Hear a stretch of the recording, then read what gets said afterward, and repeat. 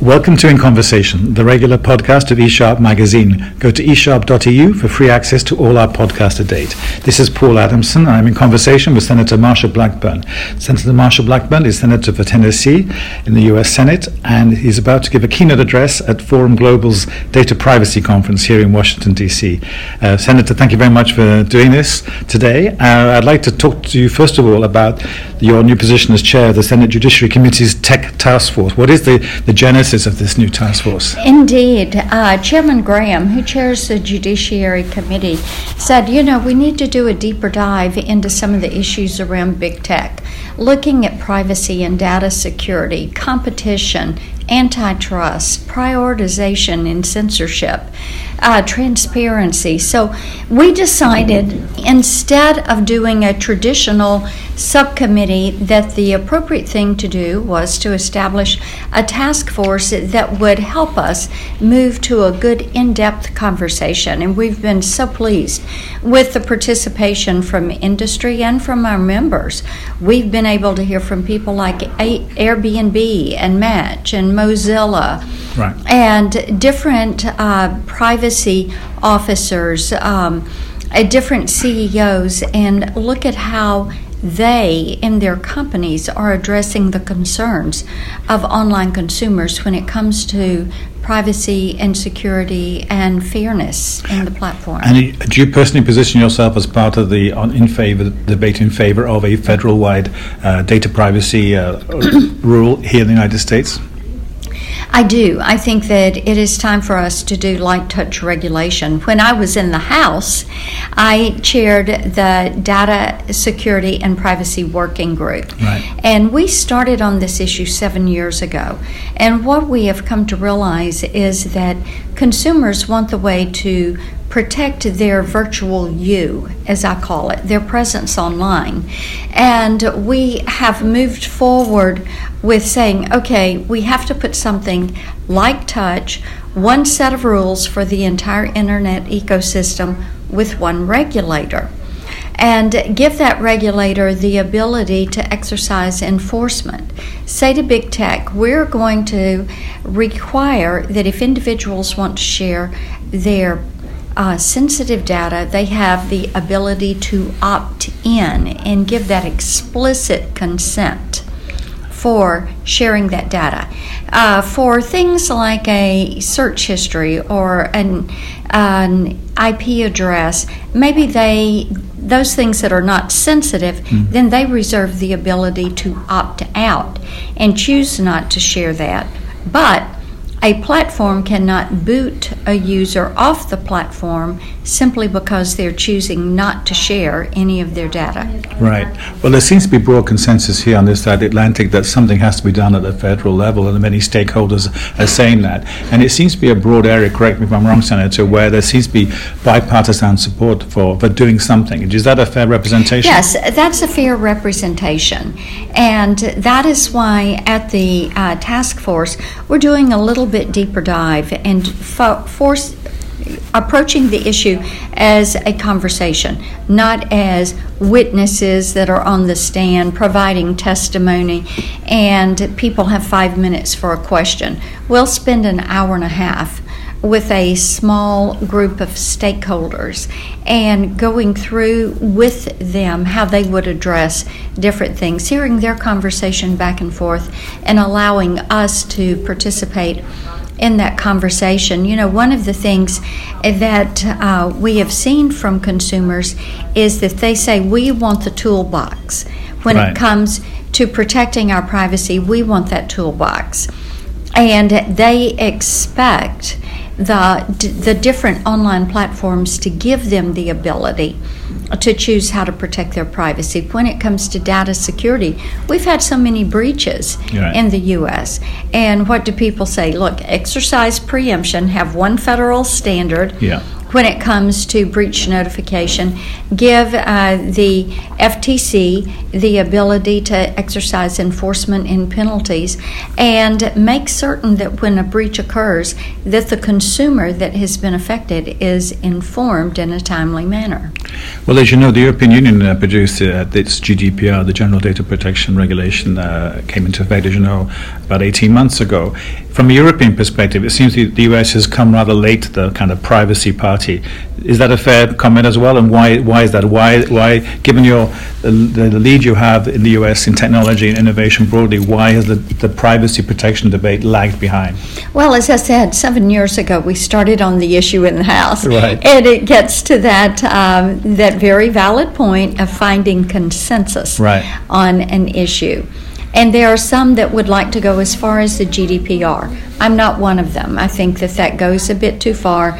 And you can look at the way it may have slowed investment in innovation. We've also talked to companies who came out of the EU marketplace because they felt as if the compliance costs were going to be high and costly, and it wouldn't be profitable for them. So, we do think something that is more light touch. And there is consensus now that something in a light touch manner needs to be done.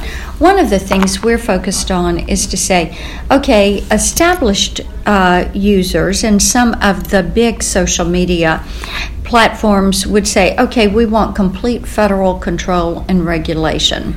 But that is going to make it very difficult for your startups. Right. And innovation is vitally important.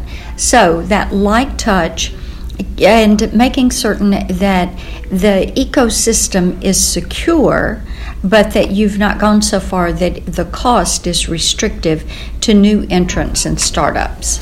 Going back to your new tech task force, you talked about you'll have these impressive convening powers to invite major players to come to the Senate and give evidence and be questioned by you and your colleagues. Are you encouraged so far by their reaction? Are they being responsive? Oh yes, they're being very responsive. We have reached out to people. We've had people reach out to us. Right. And we think that is good. Here's the thing that, in my opinion, is so significant about this.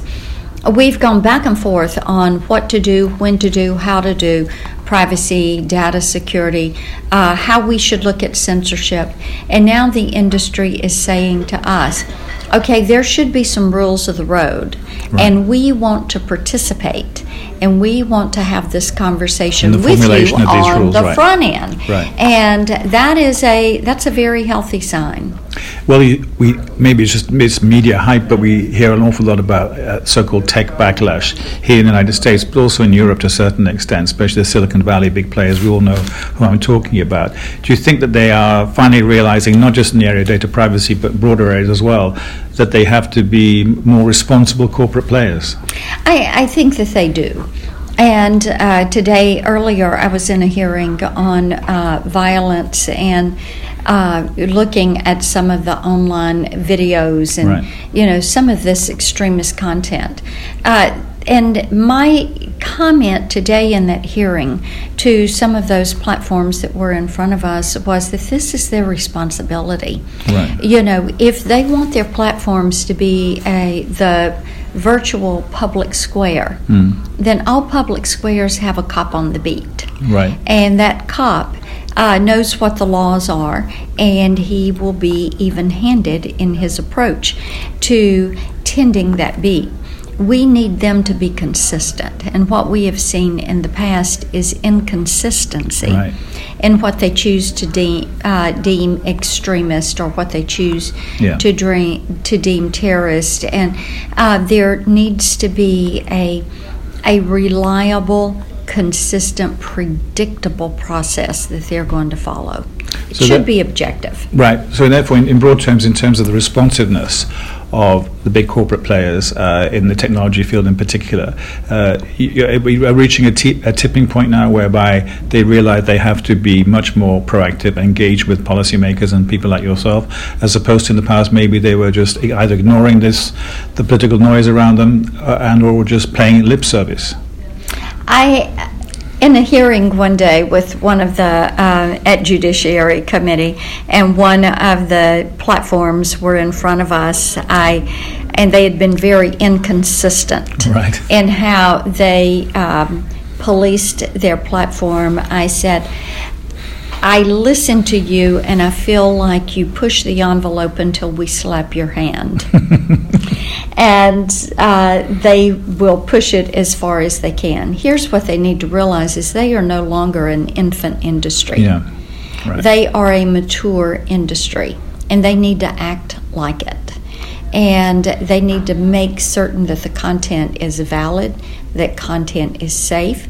If they are going to say, we're going to provide you news or access to news, then hire a news director. Make certain that what you're putting on your site is verifiable, that you can footnote it, that you can source it. Because right now, there are just stories that get put up, and people have to go figure out if that is something that is true and valid or not. And these sites, if they're going to do a news feed, need to be certain that it is a true and honest news feed. Okay. A final question, Senator, for our European listeners as well. There seems to be very strong parallels between what people like yourself, legislators, are doing and regulators on this side of the Atlantic. On the other side, in terms of the European Parliament in particular, the European Commission, these institutions which have similar powers to what you have here. Do you see scope and the need for and the desirability of having more cooperation between the two groups on either side of the Atlantic? Oh, definitely. I think it is so important that we do that, and that we have an understanding of not only what is important to Europeans, but what their expectation is for dealing with apps and platforms that have been created in the U.S. Indeed, as we have worked on this privacy and data security issue, I've had the opportunity to visit with some of my colleagues, if you will, who are interested in working on this issue in Europe, and to get their input and to hear some of their concerns, and to also hear from them about GDPR and where they think that some of the problems are and some of the things that should be addressed, how they would approach that. And that cooperation will just increase in the future? My hope is it will. Okay. Well, we have to leave it there. Senator Blackburn, thank you very much for your time. Delighted to join you. Thank you. Thank you.